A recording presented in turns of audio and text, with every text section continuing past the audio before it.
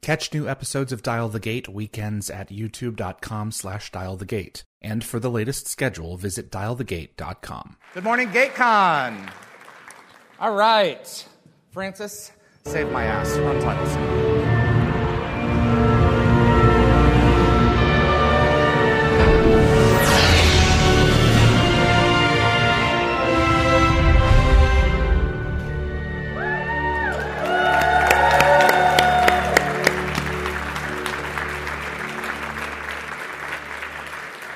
Good morning, GateCon!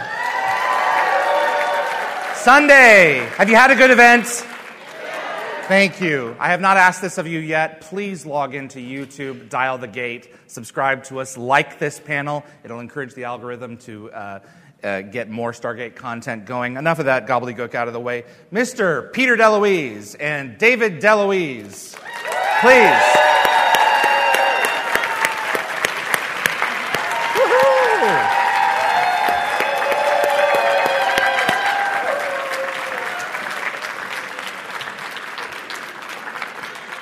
Good to see you, my friend.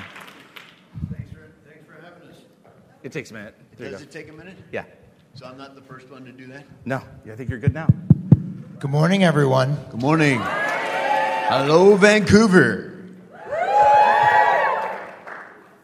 Thank you so much for accepting our offer to come back. This is a privilege. This is a treat to have you both together. I am David DeLuise. Right. Nice to meet you. Peter, I'm your older brother. I'm privileged to call this one my friend, and his little dachshund, whom I see before, his great uncle, Little Tony. So this is an absolute treat. So thank you. Well, I kind of had to. You had my brother. I had no excuse, right? I'm going to go for questions right off the bat. So that one is going to come up near the end of the show. So, okay. That person has to hold their question? Yes. The whole is time? That the one sitting in the front row there? Was it for the one sitting in the front row? Well, you know what? Let's go ahead and have him ask the question. All right, this better be good. Hello, it's working. Hello, there we go. Hey, this question's for Peter. I'm not sure if you remember all the actors you work with or whatever, but there was an episode in season 2, episode 20, called Show and Tell, where there was a young kid walking through the Stargate, a Ritu, and I hear working with kids can be very difficult. I hear that guy might be kind of a jerk, and I was just wondering if you had any memories of working with that young actor. I don't know if I should. Is he done with this question? Is that Greg? Jeff. It's Golka, right? Yeah. Last name Golka, right? You're right. the dude. You're the actual dude. Come here, man. Come here. Get up here. Get up here. Jeff, come on stage. So come on over here. Come on over here. So you had to come through the Stargate, right? That's right. All right, let's reenact this. Okay. All right, so you go through the Stargate. So you came through the Stargate, right? And looking like Kenny.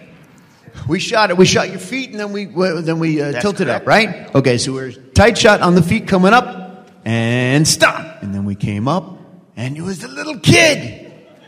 It was you, right? That's correct. That's right. And you were pointing a gun at me. I was. All right, I'll be the guy in the gun.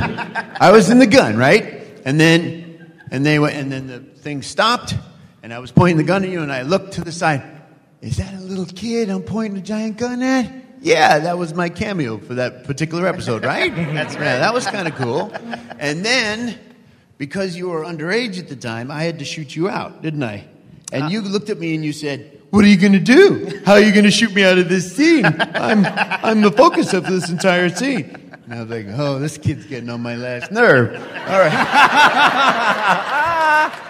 And to endear myself to you, I gave you a Game Shark. That's right, and also in exchange for not consuming any sugar on set. Right, because he wouldn't want you getting antsy, right? Yes, and I was very into the fuzzy peaches at the time.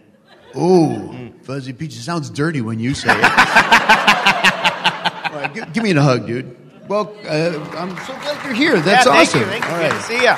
Yeah. All right, don't trip on your way out. I'm aware. All right. That's cool that he's here. You guys all remember that episode? And he had the hoodie. Correct. Yeah, that was neat. I really liked that. I remember him looking up at me with this really smug expression on his face, because obviously you'd worked before, but he was like, how are you going to shoot me out? I turned into a pumpkin in like 5 minutes.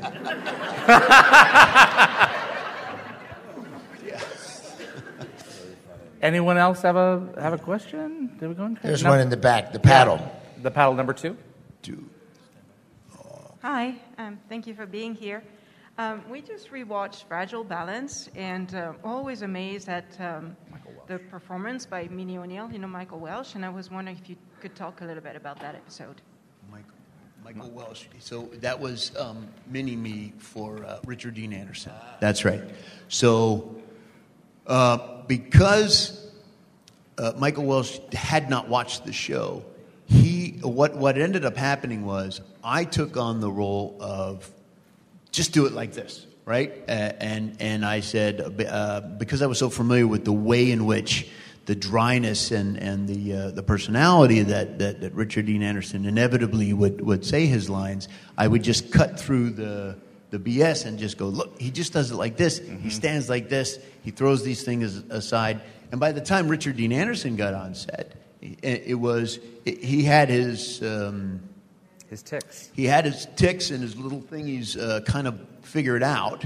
And also, Michael's was at the time a very excellent. He's not here too, is he? He's not. Oh. I have only so many rabbits I can pull out of my hat. Right. Yeah, so the wryness, the behavior, and it's always amusing when a grown-up's personality is stuck in a child's body, right? So that's an interesting thing if you can pull that off. Yeah. I know no one who behaves that way. No? At all. So And he's me. He means me. I did that. No, go. I'm done. Well, I don't know what more I can say about that. Was Michael Welsh was imitating me, imitating Richard Dean Anderson. That's how that worked. And he was also having a bit of acne that week, and he was like, I really need this to go away. And Peter was like, leave it. It's a kid going through hormones, Of course, It natural. was like, Peter DeLuise is a sick genius. Well, there's nothing we could do to fix it. If it's makeup, cover it with makeup, and you were like, right, no, let's but bring it out. Just so you know, a three-dimensional Yes. thing is not. You're never going to fix that That's unless you throw money at it in post as a visual effect, right? Yeah. David, what was the advice that Peter gave you yeah. when you showed up? I love this line. I was asked the other day, did I audition for it or what happened? And you had called me and said, you guys wanted me to come and do this. And then when I got here, you said, you have to act like a grown-up, David. and I want to do a whole thing with you where I act like Peter and then Peter acts like me, which is, how do you imitate me?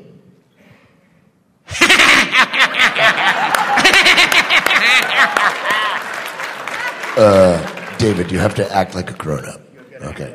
No, but I love that, and I talked about the fact that I got to do this part and be a grown-up, so it was really fun to do that. Well, you were playing a police officer who was dating a really brilliant scientist, military person. Yeah. Absolutely. And I was like, and if you look like a goof, you'd make Carter look like a goof, because why would she be interested in a guy like you? And how did I do, everyone?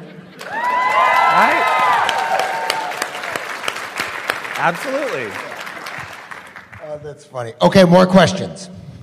Here we Number paddle. one. The paddle one. Hello.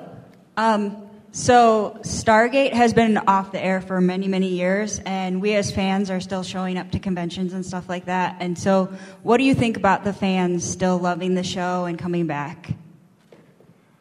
I think it's great. That's a brilliant answer. So That's a brilliant answer. Subtitles, Peter just said, you're an idiot. No, I'm kidding. But I think when a show is it's a little bit dated, there is the odd mullet haircut, right? But overall, it's a testament to the quality of the show when people can still enjoy it and they can introduce their kids to it, and it still holds up as not period or very Like, I did a show called 21 Jump Street as a much younger person. Mm-hmm. But it was because we were trying to be, fashion forward. A lot of the things that we did on the show don't hold up, and they look, quite frankly, they look ridiculous, including my mullet hair. Yeah, but we loved your mullet, Peter. Thank you for that.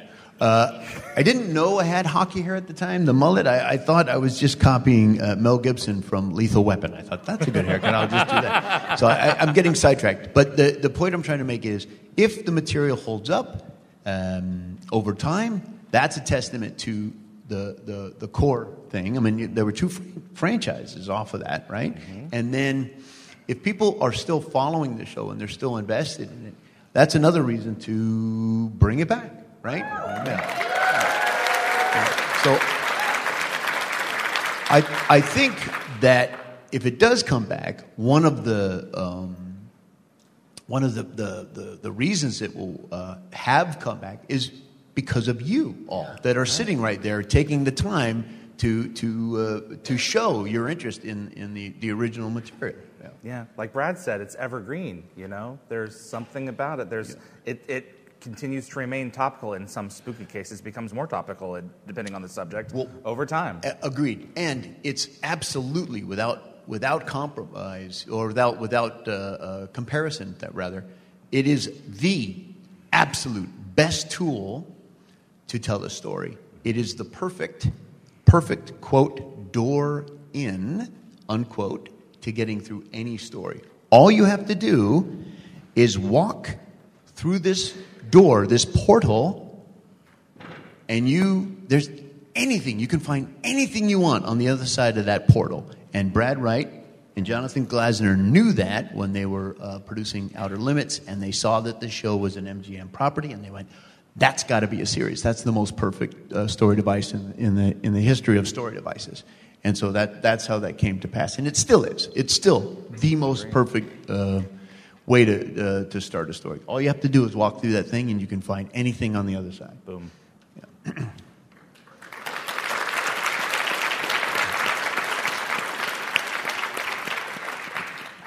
Yes, there's not a paddle, but a hand. Oh, there's another paddle. There's paddle 2. Do you have to pay extra for the paddle? Yeah. I think they're tipping the guys, frankly. That's how they do it all these years. Okay.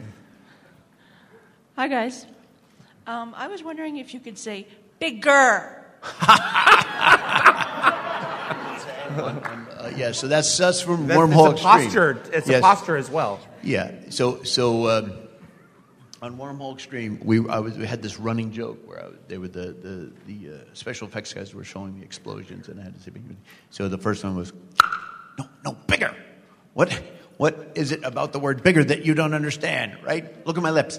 Bigger, boom, bigger.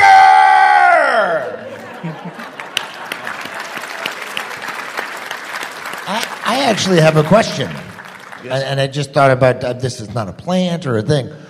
How did it come about to have Dad on the show to do Ergo? And I was having breakfast with people today, and they said that was one of their favorite episodes. Ergo, top 5, easily. Yes.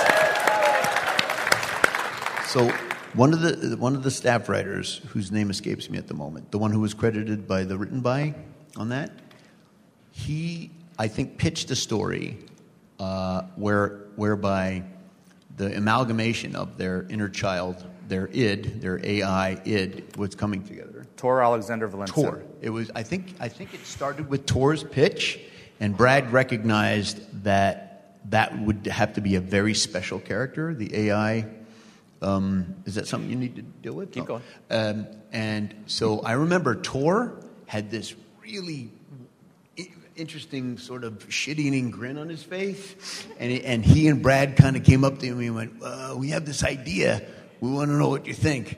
So there's this fun episode, and we were thinking that maybe your dad could play the title role. And I was like, my dad does comedy. Like, this isn't, his brand of comedy is not conducive to this show. Are you sure? And they go, well, we think when you hear the idea, and after I heard the idea, I was like, oh, my dad's going to kill this. This is going to be awesome. Yeah. So, yeah. I remember being on speakerphone, and Brad was on the speakerphone, and Dad was in Vermont, and we owned a house in Vermont, and my dad was in the back, and we were making small talk, and he said, "I'm just looking out at the." I said, "Hey, Dad, it's your son Peter." "Yeah, I remember you. What do you want?" So I'm here with Brad Wright. He's my boss from Stargate, and they were thinking, I'll let him talk. And my dad said, "Well, I'm just looking out the view, so go ahead. I'm not doing anything. Just ask me what you're going to ask me." And I was like, "Okay." And so Brad started in, and then my dad went, "Oh my God! It's bigger than a bread box. It's got a tail." And I was like, "Oh, he's looking at the woods. There's wild creatures out in the forest. That's what that is." He doesn't segue. He doesn't transition at all. And Brad goes, I know, I get it. And after Brad was done finishing telling, my dad was going to say yes no matter what he was going to say. It was like an excuse to come up to Vancouver, and it was a job, and he didn't have to audition, and which he didn't. See his child. Yes, that was all part of it. So I mean. My dad was like, "Oh, yes. He's like, "Well, we haven't finished this. It's not just one character, it's two characters. Is it Togar? Togar, yeah. So he had to play two. Togar. Yeah. So he was super in that. And then the whole rest of it was just making sure he was comfortable, right? Because we gave him a really substantial chair. You know the one in the kitchen? Mm-hmm. That chair was from Stargate. Oh, right. Yeah. So that chair, his onset chair, was a substantial chair, and he could sit right there, right next to where he needed to be. Right. He had a hard time getting around and walking, and his hips were not great. So and you can kind of tell when he's moving around, but he was so full in every other aspect of that. And so getting him there and making sure he was comfortable so he could be the funniest guy possible, that was all the trick of that. And then he liked this chair so much that the Stargate production wrapped it up and sent it to him, and he sat on that chair for, I don't know, the rest of his life in the kitchen. That was his main chair, that he would hang out in. And directing him. Well, directing was awesome because I knew what he could do, and I knew that we shouldn't limit him to so I always kept him alive in the two-shot, and then I'd shoot him, and then keep that alive in the two-shot, and then I'd shoot the other person, but the two-shot would keep him going, right? So I'd get a couple extra takes out, right? Yeah, and then he would just make stuff up, and the other actors would just try not to laugh as best they could. Christopher Judge said, you want to go and see some bloopers. Yeah. The amount of, apparently, according to Christopher, the amount of tape film that you guys went through was fairly extreme. Quite a lot. So. And then to Brad Wright's credit, I only had a certain amount of time in the editing room, so I put in all the jokes that I thought were there. But Brad went even deeper, and he went to he mined all the gold nuggets, and also it was up to him to elaborate how much do we dare go with these ergo jokes or not, right? And that was a good question. So great, yeah. That was a good one. Yeah. You got another one? Paddle. Where's the paddle? Who's got the paddle? I see a paddle over there. It is. I see, yeah. Hi. So one of my favorite episodes was Upgrades. And the bar scene with where Sam's doing the pool shot and stuff. I don't remember where I learned this, so I'm wondering if you guys could elaborate more on it. But like the bed on the table and the people in the background, it was really, I remember learning it wasn't really so much acting as it was an actual bet and everything. And I was just wondering if you guys could elaborate more on that. O'Malley's at the restaurant. Oh, the pool shot. Yeah. I didn't direct that one. That was, so the Upgrades is the one where they're all moving around like the Flash, like super fast.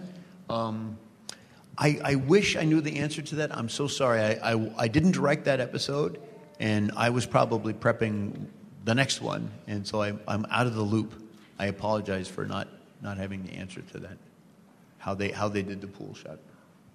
I don't know the story as well. No. Shame on me. Who else? There we go. Number two. There's battle too. Yeah. Hi. I was just wondering how you actually got involved with Stargate. Take us back to the beginning. How'd you get into it? Oh, how did you get involved? That's very. So there are two producers Jonathan Glasner and John Smith, John Smith, which totally sounds like a fake name, right? Like he's in the Witness Protection Agency or something, right? Both of those fellas were on a show called 21 Jump Street, and 21 Jump Street is how I got my start as a director. Mm-hmm. And so I was periodically coming up here to try to audition for local stuff, and John Smith was there. Doing a show called TWO, which was Eastman. Was a evil twin and a good twin. It was in the old days, and I have no idea what it is, but yeah. I was auditioning for that show, and after the audition was done, John said, "Hey, if you lived up here and you had your Canadian resident status, you could qualify for Canadian content, and I could hire you as a director because I know you're a good director because you directed 21 Jump Street, which I used to work on." I was like, "I'll take you up on that." So took me a while, but I got my landed immigrant status as a Canadian, and I called him and I said, "Hey, John," I went through a fair amount of trouble to get my status, and as I said, it took 2 years, and I called him up and I was super excited, and I said, "John, I got my status. I'm up here and I'm in Vancouver. Do you have a job for me?" And he's like, "Well, 2's canceled, so I don't." And then this other show that I'm working on, Stargate, has all the jobs are full, but you'll be the first alternate. And I thought basically he was giving me the heave-ho, like, you went through all this trouble for nothing. You're not going to get a job. And then Mario Azzopardi, as it happens, dropped out of his directing assignment to go do a movie of the week, which was a better deal for him, which left an opening for me. So John said, "Well, we're going to slot you in." And Jonathan Glasner knew who I was already from having worked with him. So he said he had his blessing as well. And I had never worked with Brad White before that moment, but my job on that first show was just to endear myself to the cast, especially Richard Dean Anderson, because if he doesn't like you, you're out, man. So I was like, I'm going to try to do the best I can and get through this, and it went well. The courting phase went well, and they had me back. And that's the fastest way I could tell that story. Thank you for your question.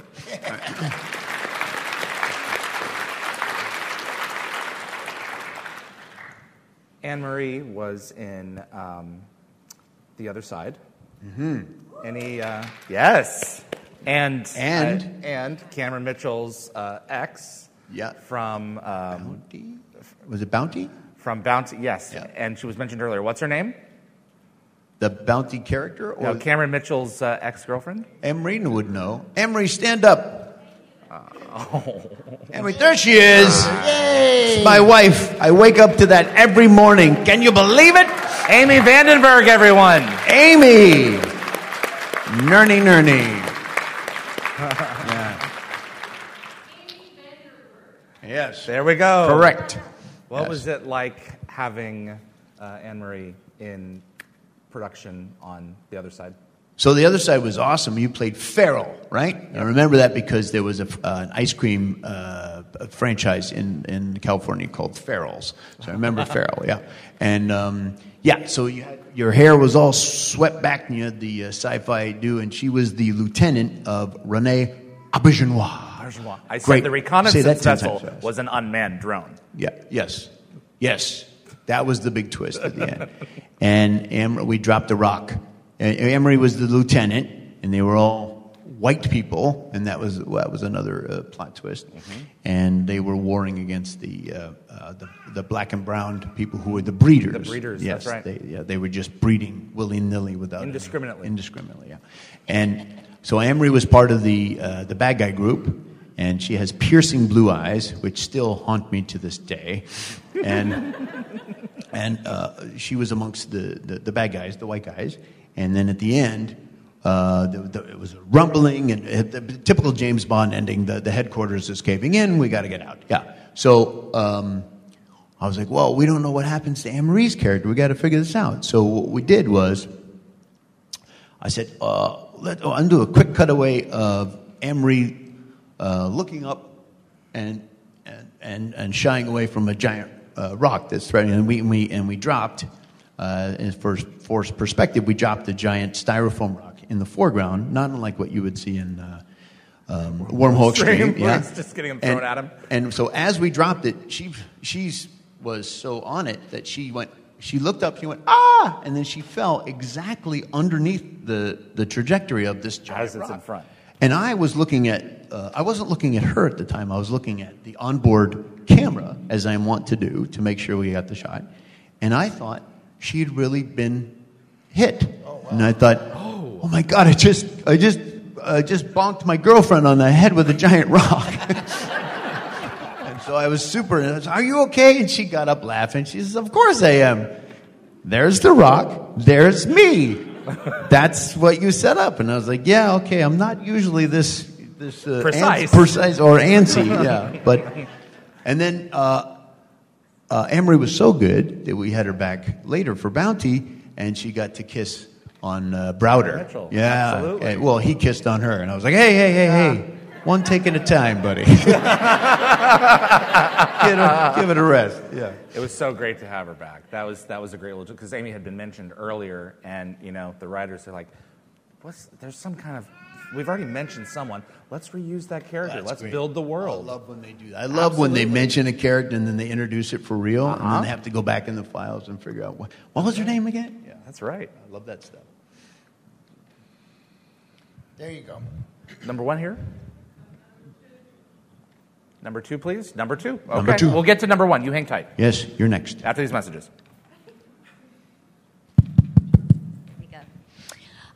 I've been hearing a lot of people talk, and I'm not real caught up in it. This is Stargate. No, I'm real caught up in that. I'm talking about the behind the scenes. And I was just wondering, David, you talked a little bit about what you were doing the other day. I would like to hear Peter talk about what he's doing now. I don't know whether it's directing. Are you doing any cameo acting? Peter, currently? Yes, yes, right now. Because he's doing a show called When Calls the Heart. He does many, many directing gigs. He's very busy. Can I have a job? No. My brother's right. I'm currently working. A lot of the jobs that I'm getting lately have been from Hallmark, the Hallmark Channel. Does anybody here watch the Hallmark Channel? Oh, crossover, nice. So not just sci-fi all the time. Although some people might think When Calls the Heart is a bit of sci-fi because it's a parallel universe where everything is wonderful. I've been directing When Calls the Heart quite a lot. Yeah. Do you? If an acting part came up, would you do acting still? Sure. Do you enjoy that as well? No? I know you and Anne-Marie did a movie recently, right? Well, we were role-playing to spice up our marriage, yeah. Sorry. Okay. Yeah. We did summer, what is it, Summer Honey? All summer long. That was a thing that we did together where we took on a project, a boat project, and we made it into a dinner cruise. So I mourn the loss of being able to perform. One of the unfortunate byproducts of being a director is I make more money and I have tons of responsibility, which is awesome. Except my lifestyle is reflective of that. Right, so when I try to work as an actor, especially as a local Canadian actor, it's almost impossible to pay those bills that I have to pay. Right, so if I'm going to do it, it invariably has to be something that I'm already directing because I'm available. Because I can't turn down directing jobs to do acting jobs. Yeah. And the other part of that is a lot of these Canadian actors that you were seeing up here, they're committed, right? If they're going to have a family and they have a mortgage and stuff, they've got to hit the ground running, and they have to work all the time. So they're constantly plugging away, and many Canadian actors have to have a secondary income to fill in the gaps. Yeah. Otherwise, they can't pay for the private school and the mortgages. Yeah. Some American actors do as well. Yeah. Thank you. Virgin River? You know what? You know who's doing Virgin River is Martin Wood. That's a wonderful series. I've seen. I'm almost all caught up. I haven't seen this last season, but I'm all caught up. If you haven't seen Virgin River, I highly recommend it. And Martin Wood, I think Andy Makita even works on that show. Does he? Yeah. So I don't know why they don't call me. I'm available, but yeah, that's a wonderful show, and I wish I was on it, but I'm not. But Andy Makita and Martin Wood are directing that show. Number one, we're back. Number one.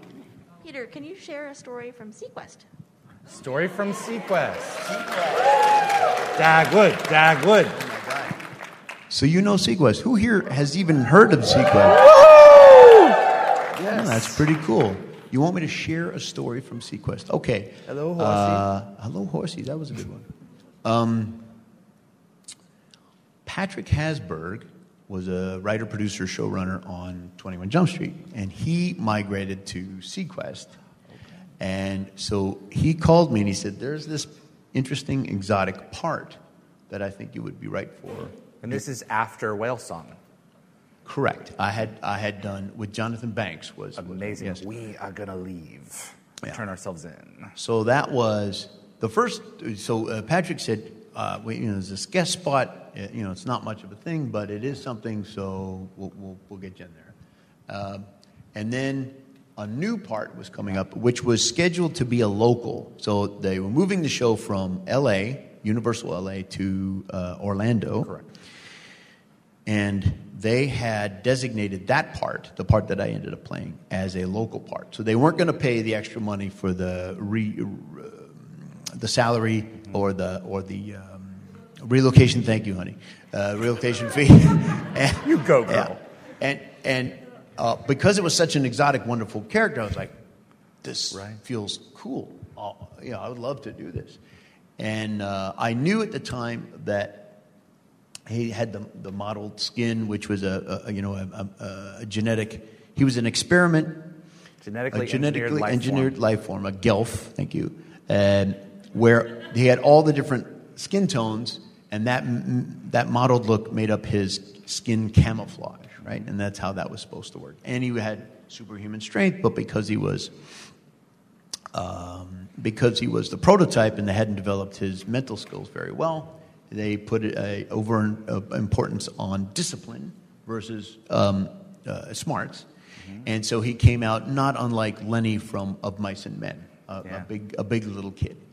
So I was like, this is a great opportunity. I really want to. I don't really care about the salary. I'm happy to get back in front of the camera. So I said, yeah, let's make this happen. And my niece, my daughter, Riley, was just learning to talk, and when she was 8,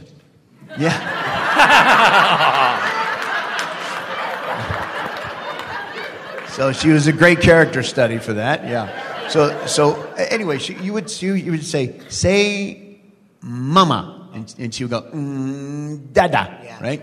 But this noise. She was like she was warming up her vocal cords. I stole that. I stole that speech thing, and so many other more things where I was just relaxing my throat as characters. And I shaved my head in anticipation of getting the role, only to find out that they couldn't get any of the other Gelfs, nicknamed Daggers. They couldn't get any of the other actors to shave their heads because you were the only one. No, but you were the prototype. Well, that's how they justified it. But they were like, "Well, Peter's already shaved his head. What are we going to do?" And it was good. It was a good look because it was exotic. Now it was different. So I was like, "Oh, I'm happy to keep it." Right? And William DeVry was one of the Daggers. William DeVry ended up playing one of the Tok'ra on yes. Oh, thank you, Aldwin, for reminding me. And he had said, "What do you think I should do?" I'm Canadian. I said, "Go to Canada, man. Yeah, totally go to Canada. You work all the time." And I think he did, and he did go to Canada, and he did work all the time, and he ended up being a Tok'ra on exactly. On, you had Stargate. The best one-liners on Sequest. My favorite. I'm not a freak. I'm a prototype. The Horsey line was ad-lib. So the horseman, hello, Horsey, and then, but Michael and I had to walk up. I saw a horsey. Right? A horse? a horse is a horse. And then my brother goes, of course, which is from Mr. Ed. Yeah. And we were like, we were for sure Patrick was going to get mad at us. He was like, that was hilarious. All right, we're going to keep that. See Sequest if you haven't. It is a gem. One of the best childhood memories of the other from each of you, and then we'll wrap it up. Well, my childhood memory, I've mentioned this recently, that for some reason my parents left Peter in charge of me and my brother when he was 17, and we have these things on sticks with pillows called batakas, and he would wake me up at 2 a.m. and beat me out of bed and then look at me and go, run. And then I would run and I would try to turn on the light, but he had already cut the power at the fuse box. And then he would hunt me with a BB gun. No. I forgot you were here. Hi, David DeLuise. How are you? Wait, you don't know that's the story. You tell the story every time. You tell the it's story a good story. What do you want? Yeah, but I mean, we were just kids back then. Yeah. Well, now you know where you have to top it. Yeah. I don't know if you do. You really? We had a do you lot. Tell that story often. With the no, I've never told that story. It was brand new. What are you, Peter? Come on. No, I love that story. It's a good story.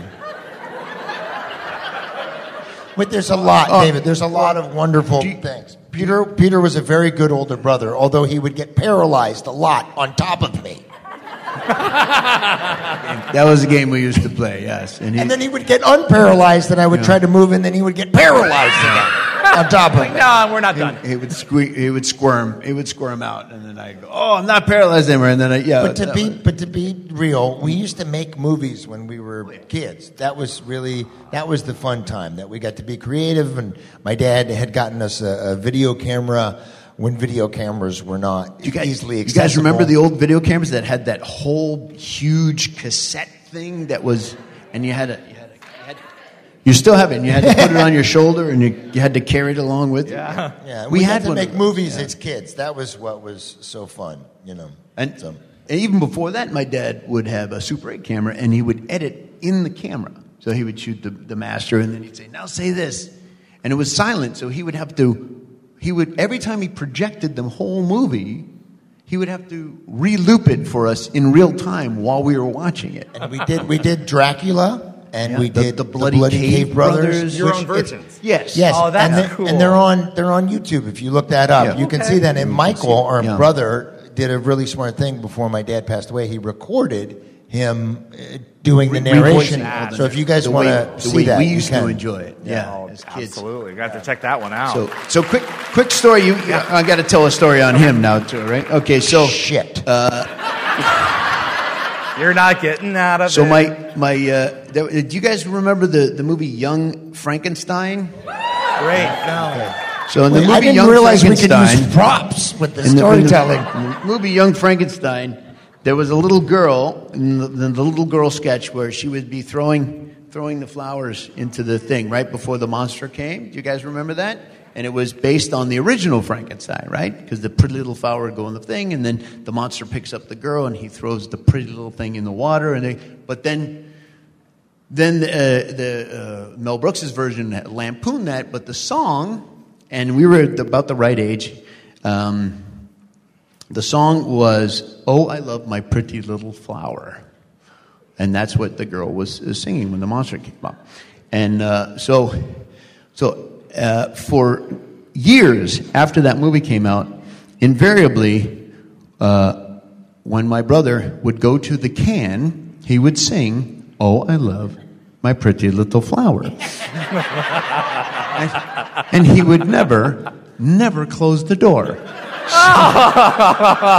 He'd be just on the pooper. "Oh, I love my pretty little flower." But he didn't know the rest of the lyrics, so he would start again. "Oh, I love my pretty little flower." So about 15 minutes into this experiment, you'd say, oh my God, he's singing "Oh, I Love My Pretty Little Flower" over and over and over with the door open. So you'd hide around the corner and you go, I'll wait just till the end of this next one. Oh, I love my pretty little flower. And then you come around the corner and you say, will you shut up about the pretty little flower? And he'd go, woo, woo. And you'd scare the shit out of him, which was impossible because all the shit was out of him by then. I don't remember that. That was funny. That was fun. Oh, yeah. Oh, I love my pretty little flower. Yeah. Can you go back there and flush? Oh, yeah, I got to flush. Yeah. Also, one of the most crass movies ever committed to celluloid, Blazing Saddles, was the only movie we ever had in our gigantic. You guys remember those 3/4-inch video machines? They were this big, right? And they were as big as your head, the cassette. That was the only video we had. So we watched Blazing Saddles thousands and thousands of times. And Your dad's great. We knew every bad word in that movie. Oh.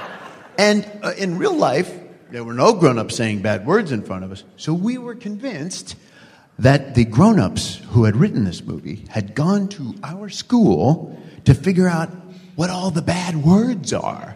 Because we knew them at school, but no grown-ups seemed to know them, right? Yeah. So my dad thought that was quite amusing, that we had a complete disconnect, and only they must have found these words out at our school. Peter and David DeLuise, everyone. Oh, I love my pretty little flower. Guys, thank you so much. Thank you guys. Thank you. Thank you. Doctor. Hope you had a great convention. My name is David Reed for Dial the Gate. Like, share, subscribe. We'll see you on the other side. Dial the Gate is hosted and executive produced by David Reed. The producer is Darren Sumner. Co-produced by Linda Fury. The composer is Neil Acree. Animations by Bryce Orrs. The production assistant is Jennifer Kirby. Moderators include Summer Roy, Keith Homel, Tracy Noller, Jeremy Heiner, Reese M., and Anthony Rowling. Logo design by Deborah J. Bell. Additional effects by Thomas Tots, with contributions by model makers Chris Baker, Stephen Barr, Kevin Zabo, and Tom Paris. The archivists are Linda Fury, Zachary Adams, and Fred Eric Marcoux. For general inquiries for submissions, please contact us at dialthegateshow@gmail.com. Visit our website for the upcoming schedule, as well as an archive of our past episodes at dialthegate.com.